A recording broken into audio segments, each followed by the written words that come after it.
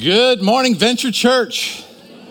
Good to see all of you back. I'll tell you, as a pastor, you get nervous when you cancel a service 2 Sundays in a row. You're like, is anybody coming back? Will they forget that we even exist? So thrilled to see all of you here today. Lots of announcements today in the announcements. And a cool thing there, the interest groups. I'm starting a chips and salsa group. If anybody's interested in that, we'll meet at Uncle Julio's every night at 5. So good times. Highly encourage the grief support group, Grief Share. You can pick up these pamphlets on the back table if you're interested in that. What a great group that will be. And so I encourage you to learn more about that. Just pick up the pamphlet in the back there. So I also want to thank 70 to 80 volunteers who helped make the Venture Christmas celebration a tremendous success. So many volunteers, so many people came together, and it's our first time being back after that event. And what an incredible time it was. And I just want to thank you all for just stepping up to what really is our largest outreach event of the year. So thank you for that. All right, as Jamie said, we're in a new series, Unlikely Hero, starting today. And in this, we're going to be looking at some of the lives of individuals who didn't come from noble beginnings. There was nothing in their family tree that made them stand out. There was nothing in their physical appearance that set them up for success. There was nothing in their intellectual capacity that positioned them for greatness. And yet, these individuals changed the course of history. As I was preparing this message and thinking through the unlikely heroes in the Bible, the list was really quite remarkable, just of the heroes in the Bible. Of course, Jesus is the ultimate hero of everything. But if you look at Moses, he certainly came from a humble circumstance, floating in a river and ended up leading. Joseph faced all kinds of incredible challenges in his life, and yet he showed character. Job showed us how to handle unbelievable situations with righteousness. Paul took a licking and kept on ticking, Peter was a bit of a wild card, but he got the job done. You begin to look at the people in the Bible and you see the fact that these were normal people. These were average people that God called to do something extraordinary, and they stepped forward and took that step of faith, and God used them in an incredible way.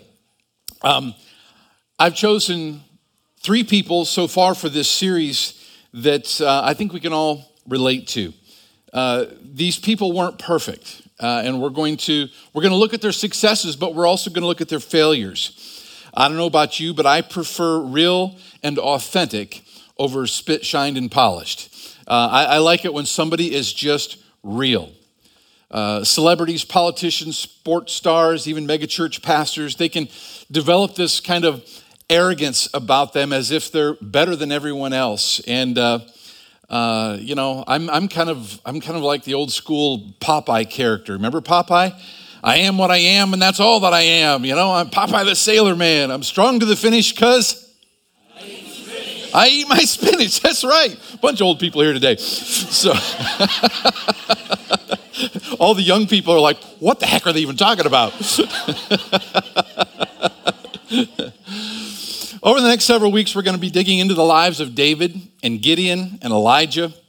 And I think there are just some great lessons that we can learn from these folks of how to become an unlikely hero to the next generation. And today we're going to start off with David.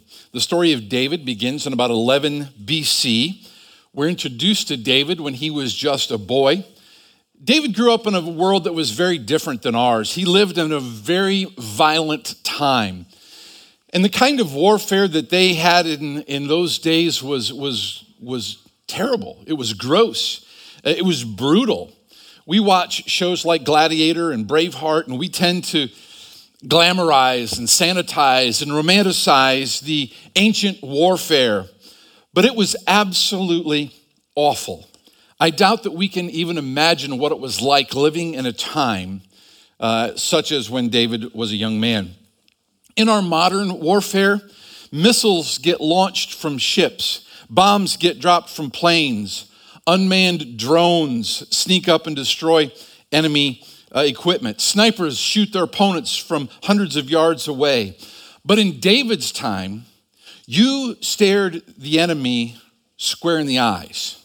You fought them with your fist. You hit them with sticks. You stabbed them with spears. You saw the fear in their eyes. They saw the terror in yours. You smelled their breath. You felt the sweat on their arms. It was often a struggle to death. You were covered in blood. You were covered in your blood. You were covered in their blood. And if you died in battle, it was likely going to be the beasts of the fields and the birds of the air that would prey upon your flesh until your family had no way to even give you a decent burial. How's that for an introduction? That's the world that David lived in. 1 Samuel chapter 17, if you have your Bibles. We'll begin reading in verse 1. Now the Philistines gathered their forces for war and assembled at Soko in Judah. They pitched their camp at Ephes-dammim between Soko and Azekah. Saul and the Israelites assembled and camped in the valley of Elah and drew up their battle line to meet the Philistines. The Philistines occupied one hill and the Israelites another, with the valley between them. Let's pray. Heavenly Father, as we open your word today, God, I pray that you would speak to people's hearts. Father, that I would fade into the background. God, that I would just deliver the message that I believe that you've given me for this day, for this hour. But Lord, not that they would hear from me, that they would hear from you. That the power of your Holy Spirit would use the reading of your word, God, to just stir hearts. Lord, there may be an unlikely hero amongst us. There may be someone in this room that even today, God, you're calling to do something great. Maybe they don't realize it. But God, give them the courage to step out. Give them the faith to say yes. And God, give them a heart of obedience to follow you in whatever it is you call them to do. So Lord, we just dedicate these next few moments unto you. In Jesus' name we pray. Amen. So the Philistines had gathered their forces for war at a place called Soko in Judah. Saul and the Israelites were camped in the valley of Elah. And from there, many of you probably know quite a bit of the story. A champion of the Philistines named Goliath came out each day to taunt the children of Israel. He was a beast of a man. From what we know, Goliath was about 9 foot 6 inches tall. The average Hebrew male at that time was 5 foot 6 inches tall. So Goliath towered 4 feet taller than most of his enemy.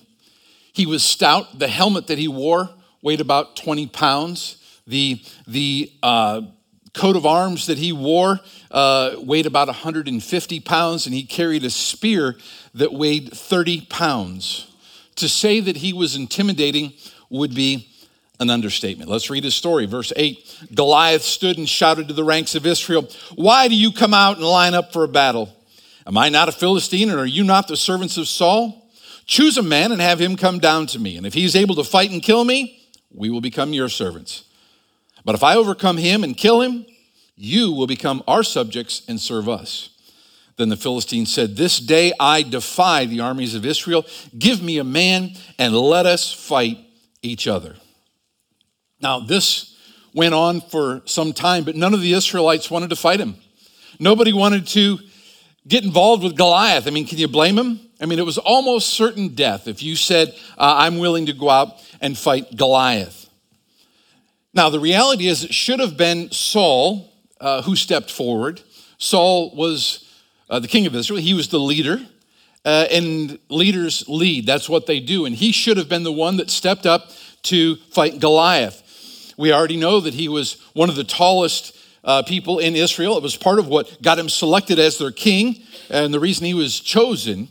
So he too was probably a pretty big guy. Now keep in mind the fact that God did not want the children of Israel to have a king. He wanted to be their king. He was their king. God warned them about selecting a king and what the long-term consequences would be, but the Israelites refused to listen. Everybody else has a king, so we want one too. Even if that means by selecting a king, they were rejecting God. But that's what they did, and so Saul was chosen to be their king, but now they find themselves in a pickle. The Philistines were trying to expand their territory by taking back land that the Israelites had previously taken from them. The Valley of Elah was an important trade route that led from the Mediterranean up to Jerusalem and Hebron. And so the battle lines had been determined, and this was a winner-takes-all contest. Pick it up in verse 9. If he's able to fight and kill me, we'll become your subjects. But if I overcome him and kill him, you will become our subjects and serve us. So how do you think the children of Israel are feeling at this time? What do you think they're thinking? Look at verse 11. On hearing the Philistines' word, Saul and all the Israelites were dismayed and terrified. You ever been there? Dismayed? That's a word we don't use very much today. When was the last time you told somebody you're feeling dismayed? You know, we don't use that very much. But biblically, to be dismayed is to lose your courage. It means to be disheartened. It means you don't see any way out of your situation. You've come to the place where you've almost given up hope. Remember what God said to Joshua in Joshua 1:9. Have not I commanded you, be strong and of good courage? Do not be afraid, nor be dismayed, for the Lord your God is with you wherever you go. But here we see even the leader was scared to death. Saul was dismayed and terrified. The children of Israel dismayed and terrified. Their courage was gone. And you know, this would be a good time for an unlikely hero to enter the story. 1 Samuel 17, verse 17. Now Jesse said to his son David, take this ephah of roasted grain and these 10 loaves of bread for your brothers and hurry to the camp. Take along these 10 cheeses to the commander of their unit. See how your brothers are and bring back some assurances from them. They are with Saul and all the men of Israel in the valley of Elah fighting against the Philistines. Early in the morning, David left the flock in the care of a shepherd, loaded up, set out as Jesse had directed. He reached the camp as the army was going out to its battle position, shouting the war cry. Israel and the Philistines were drawing up their lines, facing each other. David left the things with the keeper of supplies and ran to the battle lines and asked his brothers how they were. And as he was talking with them, Goliath, the Philistine champion from Gath, stepped out from his lines and shouted his usual defiance. And David heard it. Now David was a teenager, probably about 15 years old at this time, old enough to mind the sheep, but not old enough to go to battle. He happens to be near the lines, close enough to the front lines that he's able to hear Goliath's taunt. And while everyone else is dismayed and terrified, David has a completely different response. He wasn't dismayed, he wasn't terrified, he was offended. He was offended. In fact, he was trying to wrap his head around why the entire Israelite army was shaking in their shoes. David asked some questions. Verse 26, David asked the men standing near him, well, what will be done for the man who kills this Philistine and removes this disgrace from Israel? And who is this uncircumcised Philistine that he should defy the armies of the living God? Now, from what we know, nobody else had asked that question. You see, nobody else saw it that way. Goliath was an uncircumcised Philistine. That means he was outside the covenant of God. Goliath did not have the protection of God on his side. So you can almost see the scowl on David's face and hear the disdain in his voice as he says, who does he think he is to defy the armies of the living God? I think it's interesting here that he asks questions that nobody else is asking, because that's kind of what heroes do. They see things a little differently than the rest of the crowd. And heroes have this just internal urge to step forward when everybody else steps back. Now, mind you, David didn't look like a hero. He didn't look like a giant killer. He wasn't a warrior. He wasn't trained for battle. He wasn't a soldier. He didn't have any scars to show off. And yet, he knew he had to do something. Have you ever had that feeling that you weren't sure what it was, but you just kind of knew you were supposed to do something?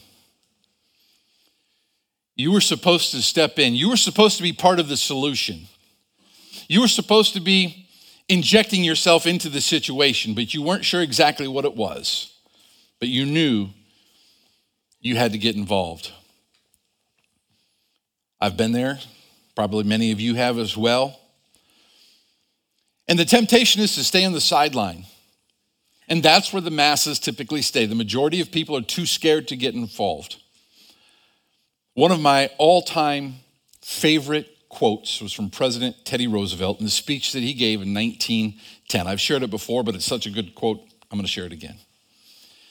Teddy Roosevelt said this, it's not the critic who counts, not the man who points out how the strong man stumbles or where the doer of deeds could have been done better. The credit belongs to the man who is actually in the arena, whose face is marred by dust and sweat and blood, who strives valiantly, who errs, who comes up short again and again, because there is no effort without error and shortcoming, but who does actually strive to do the deeds, who knows great enthusiasms, the great devotions, who spends himself in a worthy cause, who at the best knows in the end the triumph of high achievement, and who at the worst, if he fails, at least fails while daring greatly, so that his place will never be with those cold and timid souls who know neither victory nor defeat. I love that quote. It inspires me. Get involved. Don't just sit in the arena. Don't just sit in the stands. Get down on the playing field. Get involved. Become part of the solution. We need heroes today who will step forward and get involved. People who are willing to risk defeat in the pursuit of victory. People who are willing to take chances. People who are willing to overcome their fears, who are willing to step up and face with courage the battle of the day. And there are plenty of battles in our day. There's much going on in this world, and we need unlikely heroes to step forward. For too long, like the terrified children of Israel, we have stood on the sideline, shaking in fear as giants taunt us, ridicule us, and to this day defy our living God. Do we speak up? Do we stand up? Will we become an unlikely hero and rise to the occasion like David? You see, David did what others should have, could have, and would have if they only trusted God. David raised his hand and said, I'll go. Send me. Verse 32, David said to Saul, let no one lose heart on account of this Philistine. Your servant will go and fight him. Now, what is it that makes David do what others would not? Well, again, I think it goes back to the fact that David sees the situation different than everyone else sees it. While everyone else is focused on Goliath's size and his strength, David sees an enemy of God defying Almighty God. As you study David's life and reign in Israel for 40 years, you will find a man who consistently put his trust in God. He believed in God. Now, he didn't do everything right. We're going to see that next week. But he had a tremendous respect for God and his word. David's heart and his passion was to please God. Did he stumble? You bet. Did he blow it big time? Absolutely. Did he make some colossal mistakes? Yep. But he also had incredible courage, and he was a man of faith. He was a poet. He was a songwriter, a psalmist, a musician. And we don't have just the account of what happened on the battlefield that day when David took on Goliath. We have the book of Psalms, which really tell David's side of the story, that tell what was going on in David's heart and in David's mind. You see, he shared in the Psalms his emotions and his thoughts. He shared how he felt and what inspired him, what motivated him. Psalm 25, verse 1, David said this, in you, Lord, my God, I put my trust. I trust in you. Do not let me be put to shame, nor let my enemies triumph over me. No one who hopes in you will ever be put to shame, but shame will come on those who are treacherous without cause. Show me your ways, Lord. Teach me your paths. Guide me in your truth and teach me, for you are God, my Savior, and my hope is in you all the day long. You see, and it was that hope and it was that trust in God that drove David to be willing to face Goliath. So let's pick up the story. 1 Samuel 17, verse 40. Then he took his staff in his hand and he chose 5 smooth stones from the stream, put them in the pouch of the shepherd's bag, and with his sling in his hand, he approached the Philistine. Meanwhile, the Philistine, with his shield bearer in front of him, kept coming closer to David. He looked David over and saw that he was little more than a boy, glowing with health and handsome, and he despised him. He said to David, am I a dog that you come at me with sticks? And the Philistine cursed David by his gods. Come here, he said, and I'll give your flesh to the birds and the wild animals. David said to the Philistine, you come against me with sword and spear and javelin, but I come against you in the name of the Lord Almighty, the God of the armies of Israel, whom you have defied. This day the Lord will deliver you into my hands, and I'll strike you down and cut off your head. This very day I'll give the carcasses of the Philistine army to the birds and the wild animals, and the whole world will know that there is a God in Israel.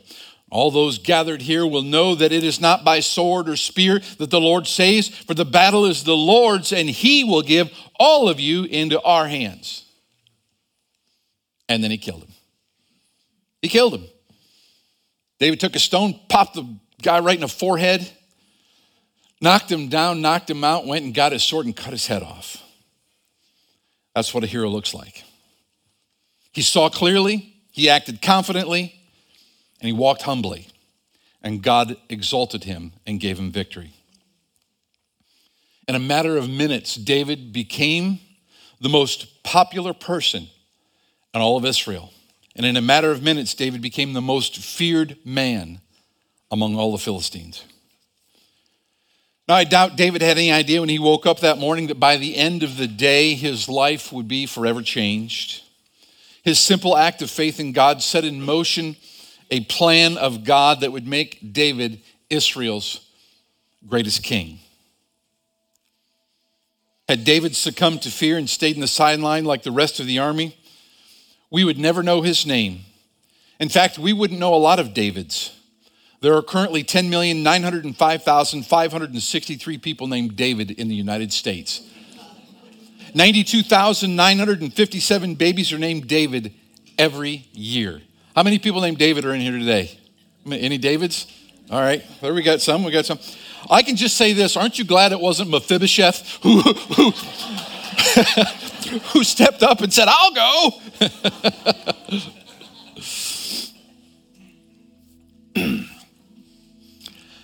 I have a feeling that there are some unlikely heroes sitting amongst us today. And I honestly believe that there are some of you that have unrealized greatness within you. If you'll just answer God's call in your life. You don't have to be born into a noble family to achieve greatness. It's not a requirement that you have a certain level of education or a pile of cash in your account to be used by God in a powerful way. You need faith and trust in God. You need a heart like David's.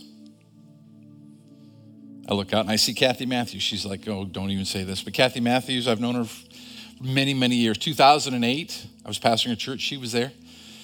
And God began to speak to her heart about helping empower women in Kenya. And took some prayer, and she felt like God was calling her to do it, and she stepped out in faith. And the Ahadi Empowerment Academy is there today, and it is incredible. God has used her and Mark and the ministry they have done to do unbelievable things in Kenya. But it all started, it all starts with just this little thought, right?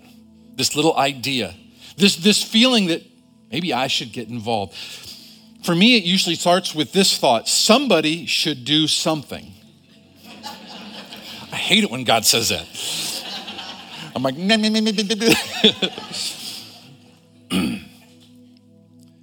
Oftentimes when God says somebody should do something and he speaks it to your heart, often that's his call to you to do something. I don't know what the level of involvement would be, but I want to encourage you to be like David. Have the courage to say yes, to step in, to get into the arena, to be willing to go, to be willing to give, to be willing to get involved, to be willing to say, yes, God, whatever it is, I'll go, I'll do it. Here I am, send me. It doesn't mean the battle is going to be easy for you. It doesn't mean that the road is going to be straight and all downhill and super easy. No, it never means that. It's a battle. David had to go out and fight. But it was what God called him to do. And I believe that God is still calling unlikely heroes today. And I believe that there are some in this room right now. I have no idea what God's calling you to do, where he's calling you to go, what he's calling you to give. I have no idea what level of involvement he wants you to have. My challenge to you is to have the heart of David and be willing to say yes. Be like David, verse 4. Show me your ways, Lord. Teach me your paths. Guide me in your truth and teach me. For you are God, my Savior, and my hope is in you all the day long. I hope that's your prayer as well. Can we pray together? Heavenly Father, come before you this morning, and there's so much going on in the world. The need for leaders is terrific. Men and women who will step forward like David stepped forward to say, here I am, I'll go, send me. God, I have nothing in mind. I have no message for anybody in this room. God, this is a general blanket call that I believe you've given me to share with your people. That there is somebody, and probably many people in this room, that you're calling to step out in faith. That you are leading to do something, and they've delayed, they've stood on the sidelines, they've not had the courage to step into the arena. God, I pray today, through the power of your Holy Spirit and through the reading of your word, that you give them the courage to follow in David's footsteps and say, here I am, I'll go, send me. God, I pray that you would help us reach this community with the gospel of Jesus Christ. Lord, it's our prayer, it's our heart to spark a movement of God in Southwest Florida, to see you do great things. Not that we would be exalted, not that anybody would say, wow, what a great people and what a great church, but God, that people would look at us and say, what a great God. That they would be impressed with you, God, and that we would just fade into the background. God, use us, I pray. Every man, woman, and child in this room, God, use us to be lights in the darkness, to be a voice for the gospel to every man, woman, and child who would listen, who would hear. God, help us to reach the schools, the youth, the under-resourced, the overburdened. God, those who are struggling. God, help us to help them. So Lord, just lead us, I pray. Go before us, speak to us. And God, use us as you use David. Father, we love you and we praise you. And all God's people said, amen and amen. I encourage you to come back next week as we continue the story of David, and you're going to see that even heroes can mess up big time, but God will still use them. Amen? Let's stand as we sing our final song this morning.